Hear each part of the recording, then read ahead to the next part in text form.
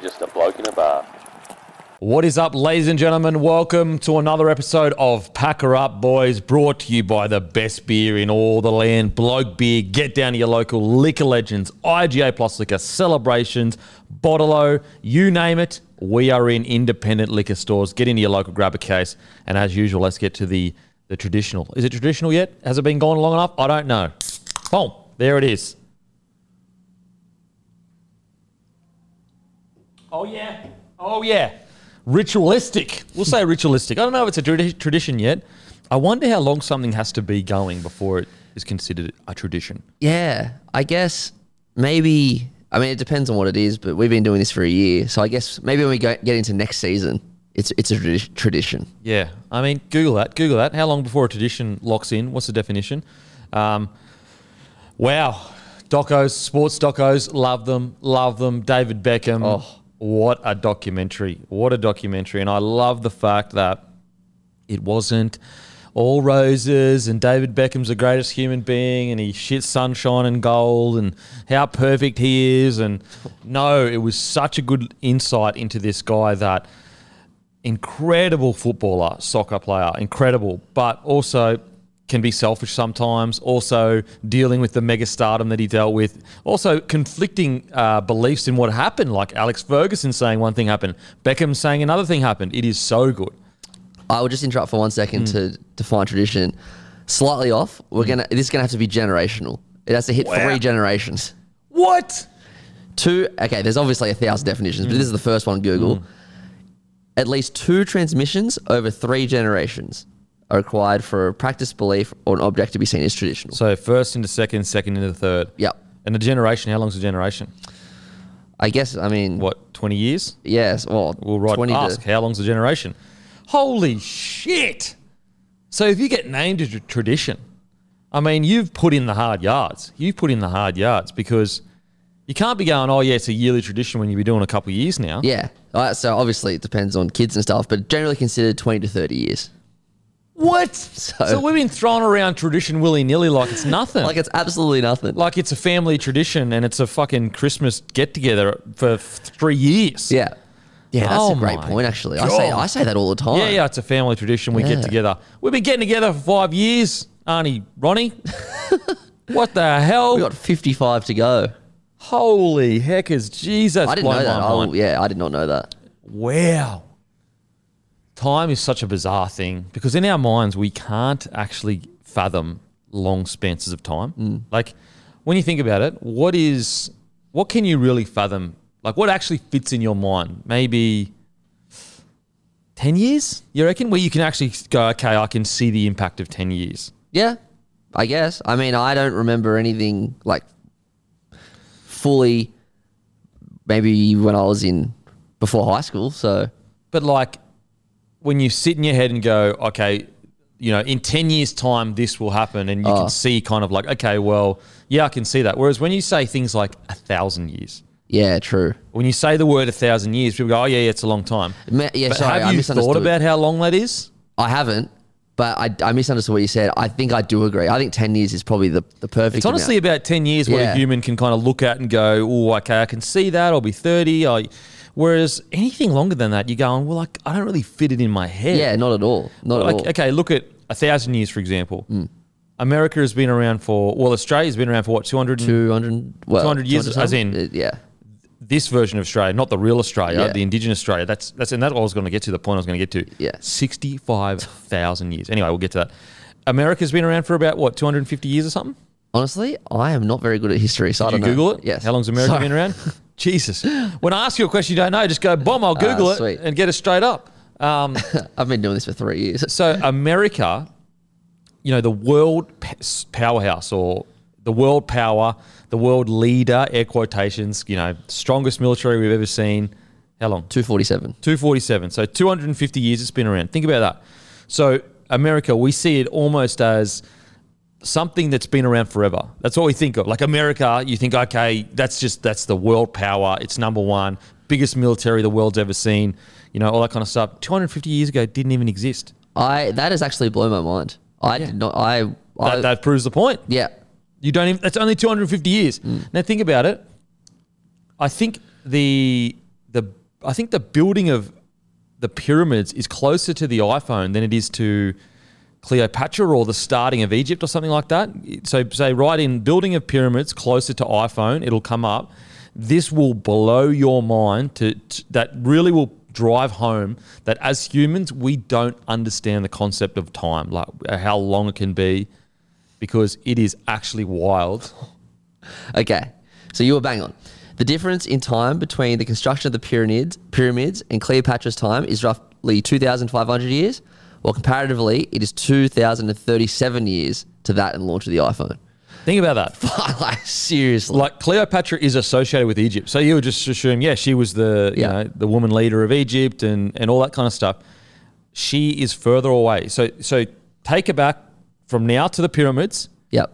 Take that same slice of time back. She's further back than that in human history time.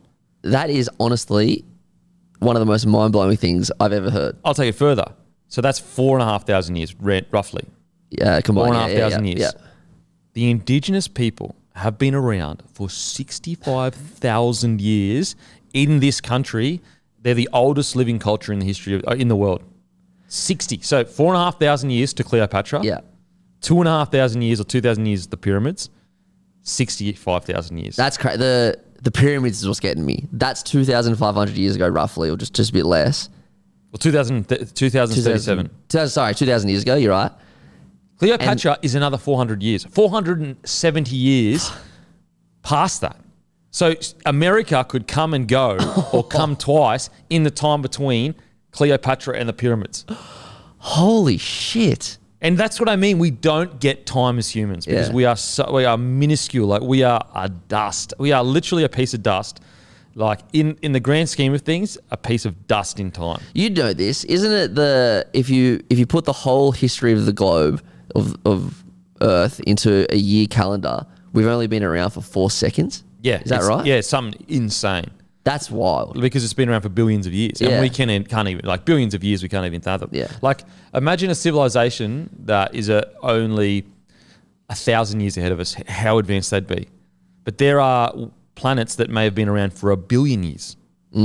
So imagine a civilization that's out there that's been around for 1 billion years longer than us. They would be, I mean, even 1,000 years, they would be gods to us. Yeah. And that's why I always think, when I think of like aliens and stuff, like what if other galaxies and stuff have been around for that long and they're obviously so much more developed? Like they could just come to us. Well, think about it like this. It's called the Fermi paradox, I think. There's an argument to be made that, why haven't there there's so many planets in our solar system that could have life potentially, that we should have made contact with aliens. But imagine it like this: you're a race that's 1,000 years ahead of us, or we'll say 10,000 years ahead of humans. You wouldn't care about it. Like, you would just be watching the Earth, but you wouldn't contact us. Yeah, because we're like ants to them. Yeah. Like, when you fly past and you see some monkeys in a forest or whatever, do you stop and go, oh, I'm going to go down and talk to those monkeys? No. You just observe them and go, okay, they're not as, they can't think like we can think. That's how far ahead that alien race would be, is that, like, they reckon the furthest a race could possibly ever get is if they can control atoms and matter, which means that technically, like, let's say you went into a black hole. Yep. Like, you would obviously die and be torn apart, but all energy never disappears. It only transfers. If they could, they reckon eventually, we're talking, 1 billion years or 1 million years in the future, they could have basically a machine that could re-put together all of your atoms that would make you. So so what you're saying is that is the most advanced. That's as far as we can get if we could control, atoms and whatever. Because basically, what it would say is that anything that has any energy that has passed throughout the universe over the last billion years, if they could gather it all up and put it back in sequence, it would be you. Fuck. Seriously crazy stuff. I mean, now obviously, like, that's, science fiction kind of stuff. Yeah. But I mean, that's the idea that, you are only made up of a certain amount of atoms and all that kind of stuff and matter. I feel like I should read more stuff, because, like, I literally spend my week just like watching sports documentaries and just doing shit. And then for this hour a week, my mind is always just blown. This is just insane. Speaking of sports documentary, David Beckham. Amazing. I think that for people now, they don't actually appreciate how big David Beckham and Posh Spice was. Honestly, I knew they were famous. I had no idea. Nah, you don't understand. They were the most famous people in the world. Yep. Like, they were the people in the world. Like, you had essentially one of the biggest pop stars in the world with the biggest footballer in the world getting together. Yep. It would be like, who's the biggest pop star in the world, you reckon, right now? Taylor Swift? So she's with, what, that Kelce? Kelsey, whatever, yeah. And I can't stop seeing it. And I want to stop seeing it. Look, I love love. I love love. I really do. And I'm happy for Taylor Swift and the Kelce guy. I'm happy. There's no hate on them because they're not the ones, they're not the one putting the posts up. But I can't see ESPN and that put any more posts of when he scores a touchdown or makes a catch and she's cheering or whatever. Like, the first couple of weeks, cute. Yeah. Brings a tear to the eye. Yeah. I love, baby. Happy for them. Now, and again, it's not their fault. They didn't do it, but I don't want to see it anymore. Nah, I don't care anymore. I don't want to see it anymore. And matter of fact, I actually reckon they're doing them more harm than good. Yeah. Because it's like, they didn't tell ESPN to upload all this stuff about them the whole time. You've got this game called NFL that's worth gazillions of dollars, and all you're seeing is a pop star. And Kelce, he's a good receiver? Look, I'm going to be honest. I don't know. Hadn't but heard okay, of him let's put it this way. Yeah. Let's say he's one of the better. I think he is, yeah. Let's say he's just one of the better wide receivers. If he is a wide receiver, apologies not. Let's say he's just one of the better NFL players. We'll just say NFL players. He's definitely not a GOAT right now. He's definitely not, one of the best in the entire world across all sports. Beckham was literally one of the best in football, the biggest sport in the world, way bigger than NFL. He was one of the best, and he was the most known star. So imagine him. Yeah. So it's like, you know what? It is like Ronaldo, peak Ronaldo, getting with Taylor Swift. Do you know what's so funny? When you were explaining this, in my head, I'm like, all right, think of an example. That was my example. Yeah. Peak Ronaldo. Peak Ronaldo, because Ronaldo, good looking, all these endorsements, whatever. Peak Ronaldo getting with Taylor Swift at a peak. That's what it's like. Because that Posh Spice, the Spice Girls, are freaking huge. Massive, yeah. And that, you're right. That would break the internet. You wouldn't stop reading about it. Yeah. You literally wouldn't stop. I mean, look what's happening with Taylor Swift and a guy that's, not really well known. Yeah. I can't stop seeing it. Yeah, seriously. And I don't even follow NFL. Like, I saw an article just before we started. It was Daily Mail, and it was breaking news. Taylor Swift is at the Chiefs game today. Yeah. And it had like all these likes and And it's, again, no hate on Swiftie. I'm happy. I hope you found love, baby. Hope you found love. And Kelce, if I'm saying that right, hope you found love. But at the end of the day, Kelce's not even close to how big Beckham was. Like, not even in the same stratosphere as him. And yet, this is how much airtime it gets. Imagine Ronaldo got with Taylor Swift. Oh, that would, as I said, it would break doesn't Ronaldo's, I think, old missus have like 60 million followers on Instagram or something? Yeah. Like, and she's, I'm sure she does the things in her own right, but most of those followers are because of Cristiano Ronaldo. Yeah, for sure.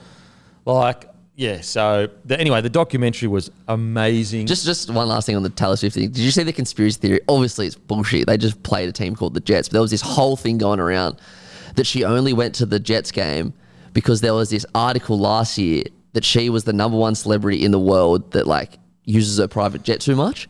And every time you type in Taylor Swift jet, all these like bad things come up. And obviously she's come out and said, no, I loaned my private jet to people. It's just in my name. But then there was this like conspiracy theory going around that she only went to the Jets game. So that now if you type in Taylor Swift jet, it will be about this Travis Kelce. Oh my God. I know. Mate, this conspiracy stuff on the internet. Because like the problem is there's obviously conspiracies have happened. Obviously. Yeah. Like so obvious. But it's gotten to the point where anything that comes out, people just don't believe it and there's a conspiracy. Yeah. It's just like, it's not conspiracy. Or anything that they don't like comes out, like any bit of information on news, not conspiracy. Yeah. But things they do like for example, what I don't get about a lot of conspiracies is where do you, if you don't trust that source of information, why do you trust this source of information? Yeah, people choose their own narrative. Yeah, so which source do you trust? Yeah. And if no one can be trusted, then you can never have a conspiracy because no one can be trusted. Yeah. It doesn't make any sense to me. Nah, not at all. And anyway, I don't even want to go down that rabbit hole because they're super passionate. I tell you what, if you could take conspiracy people as a fan base and start a new NRL club with it would be the most passionate fan base ever. Because like what's crazy about conspiracy theorists is they'll defend any conspiracy till the death. So like, could you imagine they took that passion and supported a sports team? It'd be the greatest sports team in the history of mankind. Oh, absolutely. There are like conspiracy like WhatsApp groups and conspiracy just like forums everywhere. Yeah, It's, look, and please just in the comments, you don't need to come out like if you believe in conspiracies, that's good for you, mate. Yeah. Good for you. And I'm not saying conspiracies haven't happened. I'm not saying that at all. Yeah. But let's be honest with each other right now as we're sitting here as blokes. You tend to be quite passionate about conspiracies. Yes. There tends to be a very strong connection between believing something that a conspiracy is happening and defending it very strongly. And it seems like sometimes your identity is wrapped up in it. Let's just not everyone, but some. I'm just saying, very passionate. And you know what? There's some very passionate rugby league fans that their identity is wrapped up in their sports team. Yep. I'll happily admit to that one. Yeah, but I don't see. Yeah. Anyway, it's all like honestly, they're like a wild mob. I know, and they're super aggressive. It's never like it's aggressive. It's never like, hey mate, like this is why I believe this certain thing, and this. It's like you are a piece of shit for not believing this thing. And it's like wow. Beck Socko. Yeah, so good. And it's interesting to see Alex Ferguson and the similarities between him and Wayne Bennett. Oh, it's the first thing I thought of. Yeah, it's just like, wow, they're similar. Yeah. And I understand Ferguson is much more successful, I get all that. But geez, they're similar in the way they, move and approach things. Yeah, one of the first things I noticed. I loved what you said before, how it wasn't all like, happy stories. I actually thought they played, obviously Beckham's one of the best football players ever.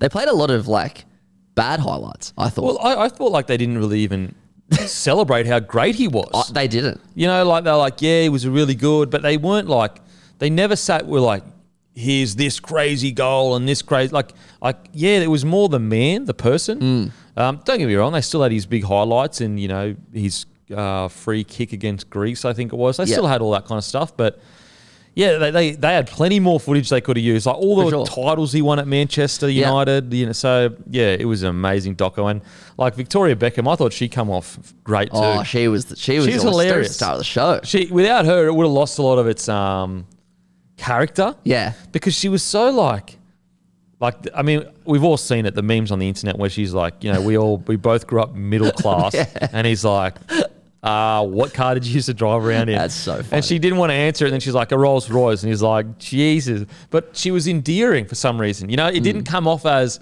how dare you say you're middle class. It was almost like, oh, Victoria. Yeah. You are silly. You're being silly, Victoria. No, I thought she added a lot of heart to the documentary. Yeah. And she was very honest the whole really way through. Honest. And also, when Bex pulled her up, but also I liked that she was honest about, she got to settle some scores in regards to she was blamed for a lot of stuff. Yep. And when she was just, a mother trying to take care of her family and like the whole Manchester United thing. And I know, we try to give as much credit to partners as possible in these sporting things. And it's a little bit different over there because they get up and move in a week. Whereas over here, even though it's still hard for the partners, it definitely is. They get longer because the RLPA's put in these long-term contract kind of negotiations can happen. But over there, like, imagine you've got a family, going to school, friends, and you've got to uproot them and just move countries. Now, I get it. They get compensated for that. And that's the sacrifice. Not sacrifice. That's the exchange they make. But it still doesn't make it easier. Well, there's a huge language barrier. That's the first thing. They had to go to Spain where... Yeah, but if your kids are in school, got these friends... Well, yeah. And so it's not even about the parents. Like, the parents can deal with it. They're fine. They'll go to another country. But, imagine telling your 8-year-old son or daughter, those friends that you absolutely love? Yeah. Probably never going to see them again. We're going to another country that doesn't speak English. Yeah. Like, that has ramifications. It hurts the kids. It's hard. And I thought it was really good to see her side of things. Yeah, I agree. I thought she was almost a star of the show. I love it. They didn't take long for her to come in as well, which was great. And yeah, so just seeing the old footage of her and David just walking, obviously I was too young for all this, right? Wasn't he just so ahead of time when it comes to fashion and not fashion, but putting yourself out there? And obviously she was the exact same. So they were, I really loved watching them roll around England wearing all these crazy outfits. And Well, he was almost one of the first athletes or soccer players at the very least, footballers, that became a brand first. Yeah. You know, maybe there was some before, but like you didn't see Diego Maradona, you didn't see Pele, to my understanding, while they were playing do this. And it's actually what created a lot of friction between him and Alex Ferguson. Yeah. Is the fact that he was like, mate, you're changing because you're worried about your brand. You should be worried about football. And that's a debate that you could have online all day long where, you know, Beckham will say, no, I didn't. Some fans will say, yeah, you did. You weren't as hungry when you started worrying about your brand. I mean, even in the documentary, he says, no, I didn't. But Yeah. Ferguson says, no, yeah. you did change. Yeah. And in Ferguson's book, he says, no, he did change. He used to be a really hungry, chase every ball player, and then he started worrying about his brand and he lost that edge. But regardless, it's a great documentary. And even the fact, like, I love the fact that we spoke about when he went over to America and he bounced again and he's just like, yeah, I'm bouncing again. Goes back and they win the league or whatever. Yeah. It's so cool, so cool. And now he owns, he owns a soccer team in America, into Miami. Into Miami, yeah. And I think so part of his contract, I think, was like a license. He said part of the contract is when I pay for a license for a club, it's 25 million. By the time it came around, now a license just to get a club in the MLS, Major League Soccer League, is $500 million. So like the money he's going to make off that club is going to be outrageous money. Yeah, crazy. And wasn't it just like a fitting end? Obviously the journey's still going for him, but a fitting end of the last kind of thing that he did was sign freaking Messi to his team. And then Messi comes over and just tears it apart. Yeah. So cool. So great doco. Definitely recommend it. I'm still in the SAS hole though. I'm still watching that. Found some more seasons because I was going to watch season 1 to 5 because I thought Ant Middleton then changed to Celebrity 1. And I don't know, like Celebrity 1, like I might watch it, I might not, but I already know who the winners are. So it's like, what's the point of watching Celebrity SAS when you know who the winner is? Yeah, you know one, Whereas the other ones I don't. And so I thought that he had left for Celebrity SAS, but I'm in season 6 right now and he's still there. So can I just clarify something you said on DMP, which I didn't understand? So you watched the early seasons, but you couldn't follow the actual winners? Is that right? No. So I went back to find season 1 to 5. Yeah. Season 1 you can get on Apple. Yeah. Season 2 to 5, you've got to go on like Daily Motion to find the episodes. No, I meant like, because you said that you're not able to find out who that's won. a different one. There's an Australian SAS actual course. Oh, right. Where they're actually trying out for the SAS. Oh, okay. That's different to a TV show, reality TV show. Oh, okay. I got mixed up. Yeah. So there's one on YouTube that's they're actually trying out for the SAS, and the Australian film crews and that filmed it. And they're actual Aussies trying out. Oh, gotcha. And you don't find out who gets through because obviously their identity can't be revealed. Hurry out, you are in the hole. Mate, watching everything. Deep in the hole. I am deep in the hole. I don't know what it is. It's just roared in me. It's roared in me. I never forget the stories they'd tell us on the army camps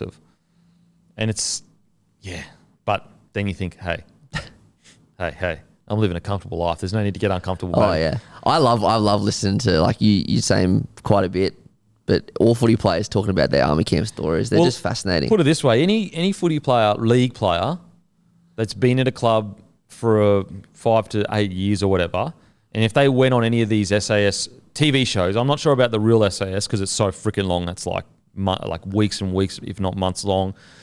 They should win it. Not win it. They should at least not withdraw and finish it. Yeah. Because, and what have we seen? We've seen Sammy Burgess killed it. Millie Boyle killed it.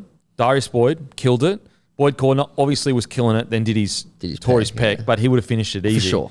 And it's because they've already done similar stuff, if not maybe harder, because the difference between an NRL army camp and the camp, I'm not talking about the real SAS camps, I'm talking about the celebrity SAS ones. Yeah. The celebrity SAS ones are really, really hard. Please don't mistake me. Like, the stuff they do it's scary, it's challenging mentally, you've got to push yourself. But with the footy ones, you've got 30 super hyper fit blokes. So the fitness stuff that you can do is going to be a little bit different to, people that are TV stars or, you know what I'm saying? It's not good. So I think the celebrity SS one they what they do is they mix in mentally tough stuff. That's like you've got to, you know, if you're afraid of heights or whatever. Whereas I think the rugby league army camps, they're a mixture of super hard physical stuff where you're like, you know, you're pack marching for like 30 kilometers or whatever. And that's why whenever I mean, you remember when Darius got nominated to go in the SAS last year, I said, I guarantee he finishes it. Yep. Guarantee he finishes it. And I guarantee he wins it because I've been in army camps with Darbs. Like we were both 17 or 18 when we did our first longest 6-day one. So I know that a guy like Darius, like I know that people think you lived with him as well, didn't you? Yeah, lived with him as well. But like Darius will not out-train in regards to, he may not beat every single person in fitness, even though I would argue he's one of the fittest men in the competition, but he will out-train most people when it means like turning up, not giving in, going all day. Like Darbs does that. I know that people don't actually realise that with Darius because he's an outside back. You don't really associate that with outside backs, but he is one of the hardest, best trainers that you'll ever come across. And so that's why I knew for sure he'd win it. I knew for sure. Yeah, I mean, the proof's in the pudding, isn't it? All the footy players that have gone on. They go on because they know the experience. Yeah. It's like, and I think also like people, they're hard. These things are hard, but you'd be surprised at what you can get through. You just got to get used to it. Yeah. You would be surprised at, like, you think that, oh, that's just only footy players can do that or whatever. No, not at all. Like, not at all. Like, of course you have to have a base fitness to get through it, but you'd be surprised how mentally tough you are once you are put in that position and just accept that this is what it is. Like, people would like to think, oh, man, only the craziest could get through.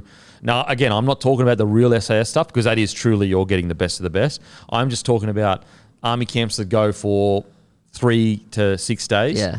They suck. They're so hard. You don't want to be doing them, but I promise you, you know, listeners or whatever, you'd be surprised how far you can go and how far you can push your body. And that's what's so good about these army camps is it teaches you so much about who you are as a person. Yeah. I guess us normal people, like, because the option of just not doing something is right there.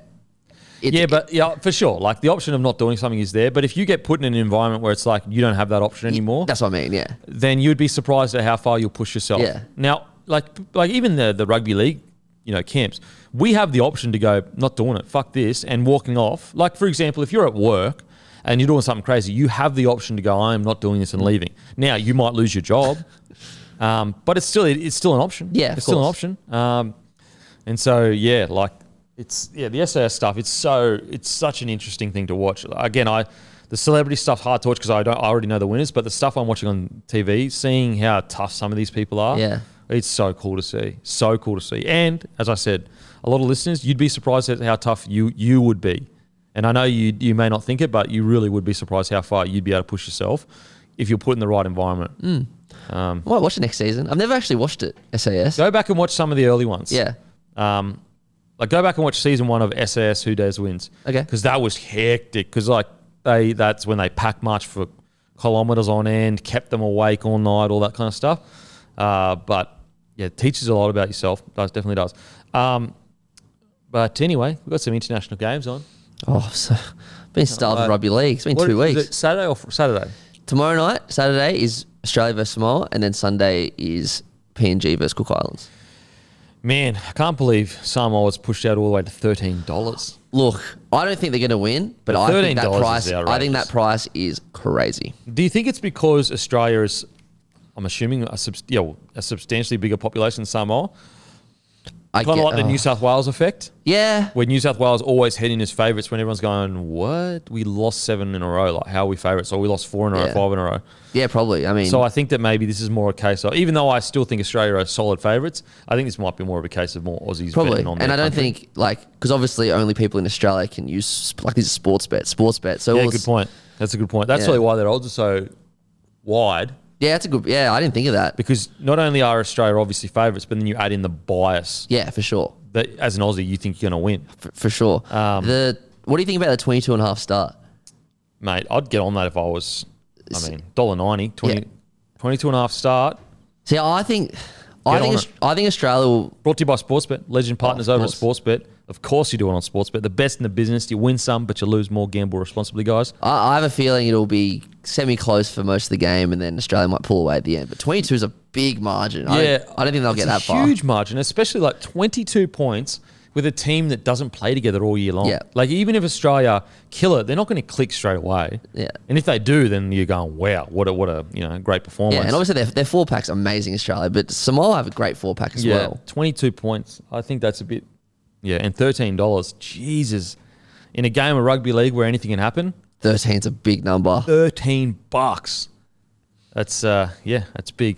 I can't wait to see Dylan Edwards on the edge. I really can't. It's going to be, I think he's going to do well. I got to give you credit there. I didn't think he'd play on the wing. Like when you said it last week, I was like, yeah, I guess it's an option, but I just didn't see it happening. But here he is playing on the wing. And like now I've thought about it and like heard your explanation. And Darius Boyd's a great example as well. It is a good choice. It's a smart, solid choice. Yeah. I think he's doing really well on the wing. I think he's going to be great out of carrying out of his own end. I can't wait to see them play together. Tony Staggs, Selwyn Cobbo in an Australian jersey. That's exciting. I don't know who's on what side, but I wonder if Edwards is going to come up against. He probably won't because To'o will probably be left. Will he? I'm not sure. It'd be interesting though if To'o comes up against Edwards. You don't see, I think it's weird because we make a lot of good calls on the show. Yeah, but it's weird because like you don't really speak. I mean, obviously we speak about them. Like for example, and I wasn't on the show, but obviously Guru's part of the bloke community, the family. His call for Critter at 6, cracker. Like I'm assuming he didn't have inside mail. No, it's one of the all-time calls. Crazy. There's not a person in rugby league that thought he was playing 6. No, I was actually. I think I was with him when he first said it because then it dropped when we were in the cafe. And he's like, he's looking at the team. He's like, I think Critter's going to play 6 here. And I was like, really? It's a great call. It's a great call. He's got some, Guru. He's got some. But I mean, that's what comes with watching a lot of rugby league. 100%. And that's the difference between, when you watch some people talk about footy, they're not watching every game. Oh yeah. They're not watching every game. Whereas you can only make these calls if you are watching every game and listening to, watching the news cycle. Yeah. So every time news drops, seeing that, but also watching every game, it just gives you a good insight to, just the feel and the vibe of what's going to happen. For sure. I think a consumer can pick up very quickly if people are analysing a game they've watched a 10-minute highlight. Yeah, for sure. Well, because it was also like fans of teams, they don't watch every game, but they watch every second of their team. Yeah, so intently. Yeah, so if you get something wrong, they're gonna be like that's their team. Exactly. That's all they watched. Yeah. You watched every it's a great call by the Roo. Going to be Payne Haas and Tino starting.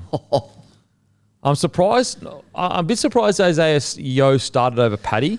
Not surprised because I don't think Isaiah Yeo could be the man. I just thought maybe he would be leaning towards Paddy because he'd played with Payne so much, and obviously DCE is the 7. Yeah, that's so it's like. Whereas like Cleary as a 7, I could totally understand Yeo. Look, to be honest, you cannot go wrong with Isaiah Yeo. It doesn't matter. Yeah. When you go and look at Isaiah Yeo's number this year, they are outrageously good. Yeah. Like statistically, he is still the best 13 in the comp. Yeah. Like purely statistics. Now it depends on, do you value offloads more? Do you value meters or tackles or defense or whatever? But statistically, he's still one of the best. And, people would say he had a quiet, in air quotation, years. But yeah, if you look at his numbers, he killed it. He killed it. He's so bloody good. I think you're right, though. I think I was a bit shocked that Paddy didn't get named to 13 purely because DCE Munster, Harry Grant, Ben Hunt. I wonder whether Cotter's going to maybe play on an edge and Paddy's going to come on in the middle as a front rower because he does play similar. Like he definitely has front row in him. Like if you say, Paddy, I just need you to truck, nut and tackle, he can definitely do that. Like I mean, he was doing it for a while. Yeah. I mean, matter of fact, next year you might find a front row of Paddy Carrigan, Payne Haas, and Kobe Hetherington at 13.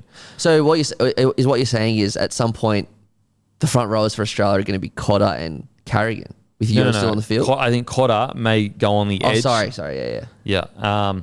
Whereas I think, maybe Paddy... And look, maybe Paddy goes on an edge. Yeah. I mean, you did it a couple of times this year. Yeah, look, I think it's going to be actually... Lindsay Collins, Paddy Carrigan are your 2 front rows on the bench. I mean, technically you got 3, so maybe Ruben Cotter goes and defends on an edge for a little bit. Yeah. Or Paddy Carrigan goes and defends on the edge. But I'd say it's probably Ruben Cotter that will go to an edge over Paddy and have Paddy through the middle there. Interesting, Jake Trbojevic not on the side. But I just think it's a case of a little bit older now. When you look at the competition, you've got enough players there that have got that dog in them, that they, that extra spirit that he does bring. I think they're kind of covered for it with guys like DC in the side. Yeah, I think so too. And I think he's still perfect for the Blues with what we need at the moment.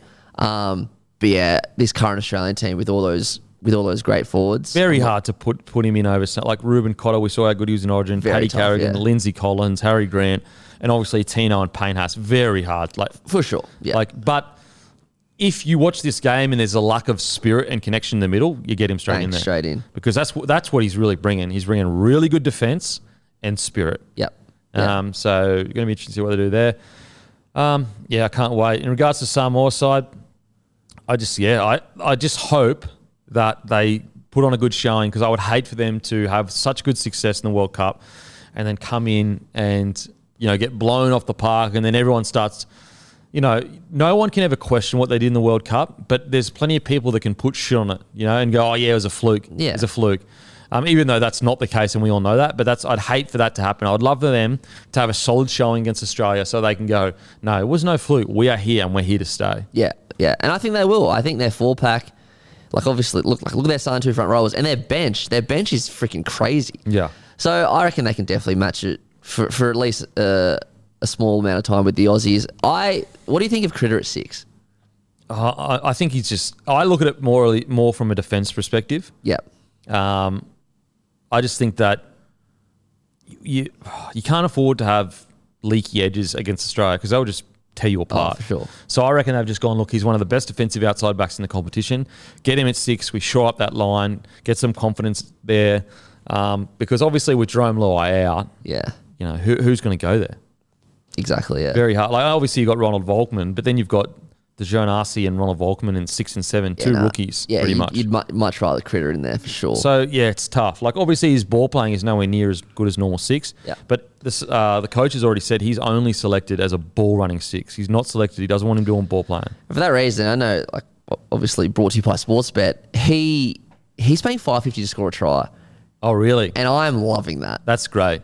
Yeah. $5.50. And Critter, getting the ball more often than he does... pretty much almost guaranteeing a try.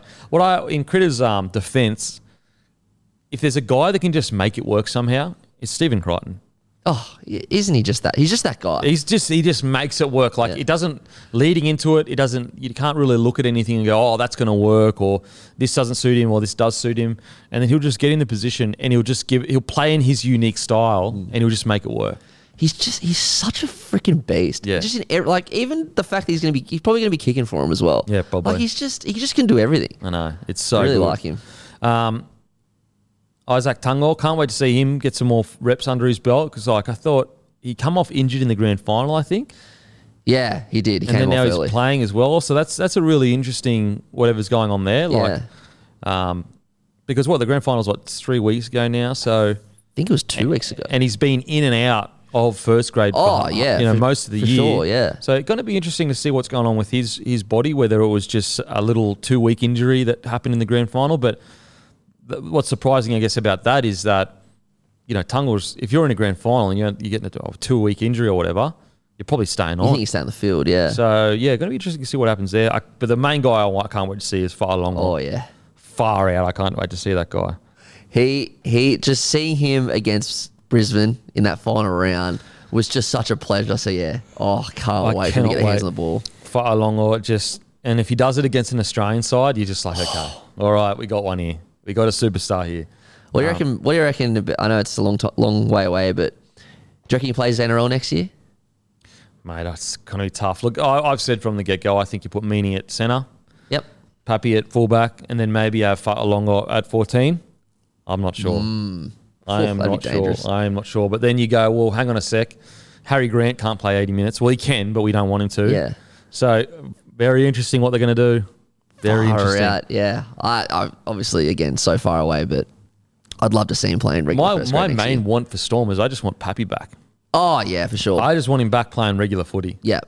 I cannot wait to see him just get a full season under his belt. One of the great returns all time in rugby league. Yeah, and it's good. It's good that like he's going to be back full training in like January or something. So we get a good couple months before the season starts. Yeah, absolutely. Yeah.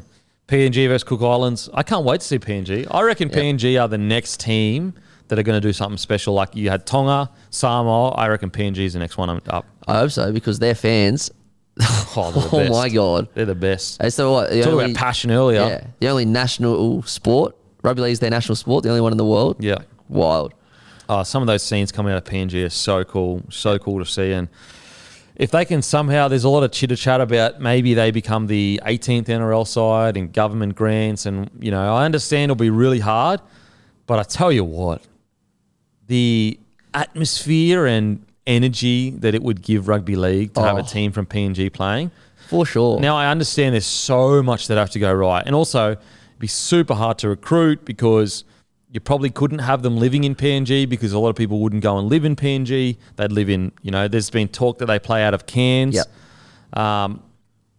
However you make it work, if you can make it work, geez, talk about imagine the injection that would put in rugby league, the fanfare that they would have in PNG, the sellouts that they would have every single home game. Yeah, they'd be everyone's second favourite team as well. For sure they would. For sure How they good would. was it when they came into the Q Cup a few years ago? Yeah, and didn't they win? In like the second or first year or something like that. Yeah, and that went nuts. That like I remember I was at the state, so I wasn't at the Q Cup grand final, but I was at the state championship the next week.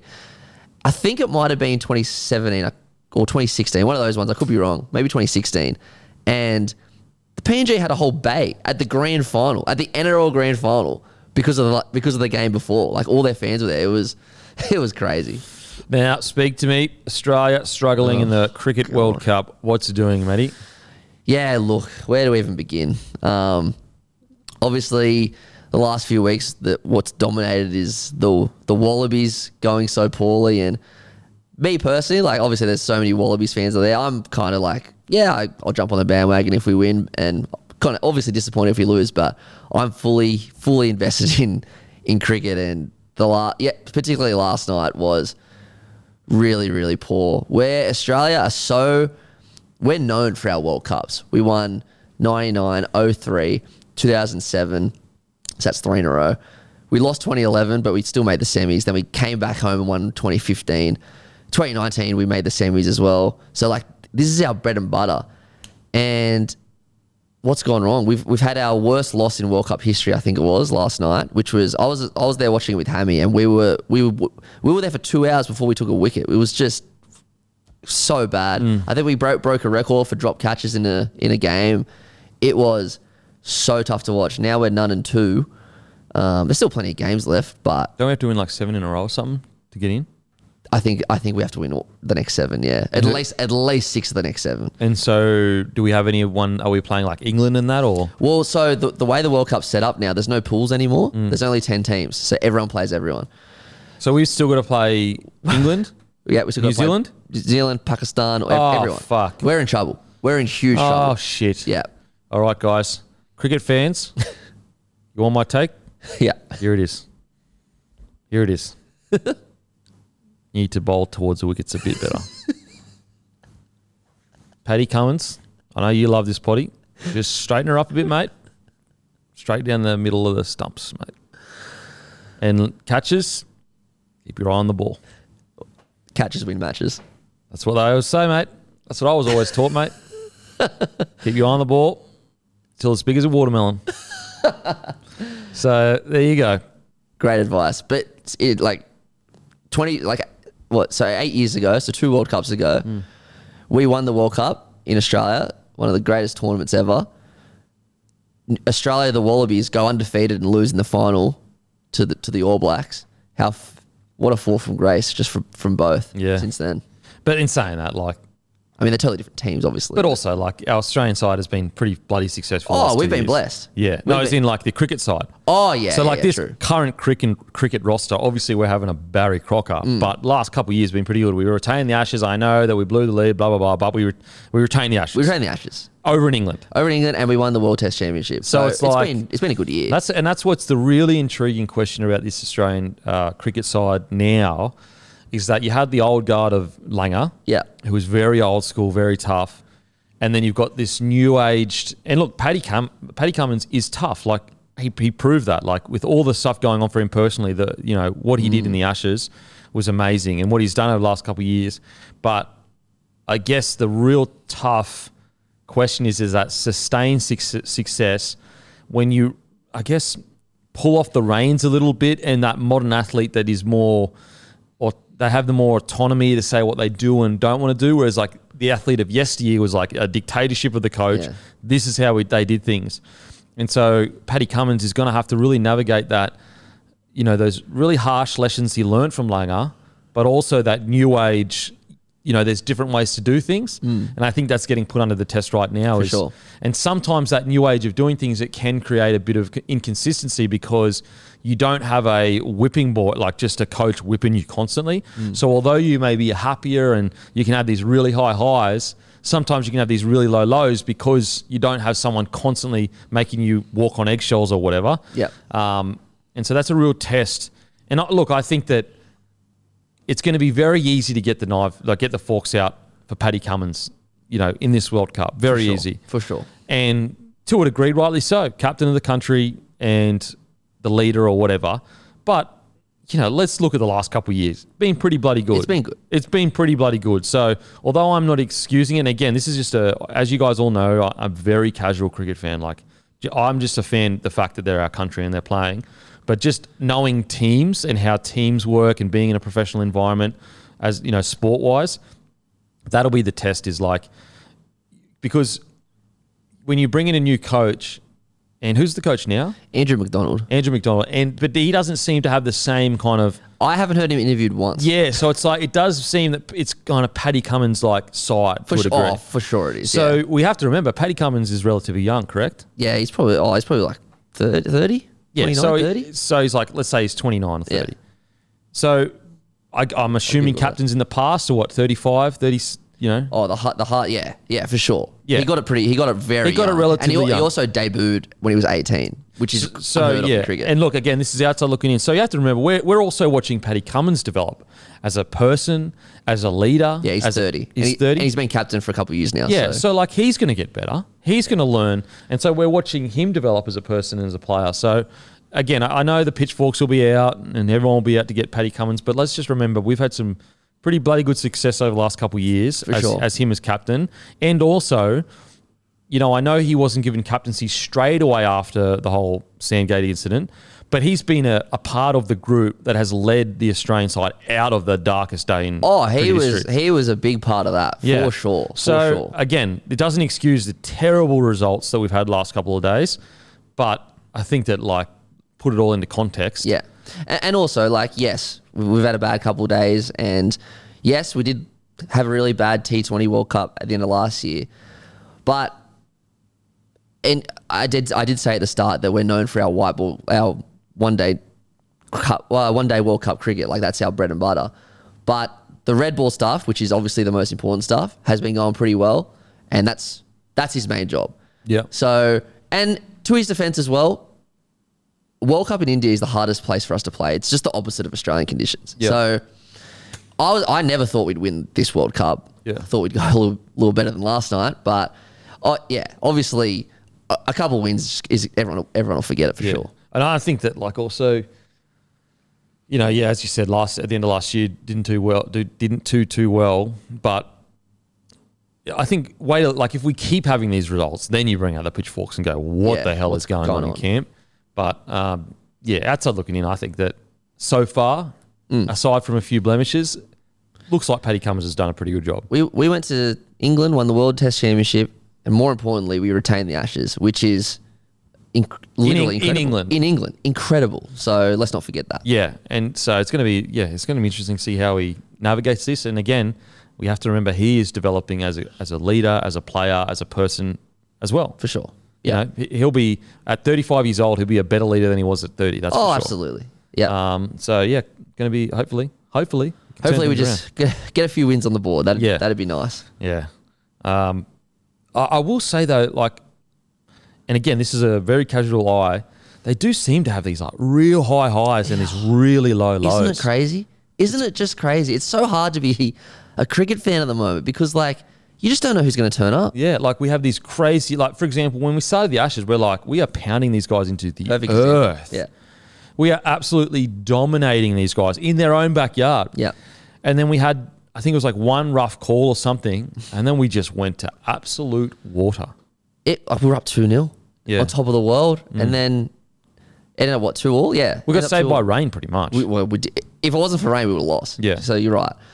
So that series sums everything up perfectly. I just don't know who's going to turn up. And that is the question of finding a balance between old school leadership, because you don't want to throw the baby out with the bathwater. Like old school leadership, there's so much tradition, like there's so much value in tradition and the way things were done. Yeah. But also understanding that we need to progress as athletes and sports people and mixing the two together. And I think that they're still trying to find that balance. As I said, as a casual fan, a guy that's been in professional outfits, it does look like they're trying to find that balance between the two at the moment. For sure. It'll be really good to get Hammy's thoughts on Monday, because I'm pretty casual myself. Like, I'm not into cricket like I'm into rugby league. I'm a keen observer, but I don't know that much about it. But he's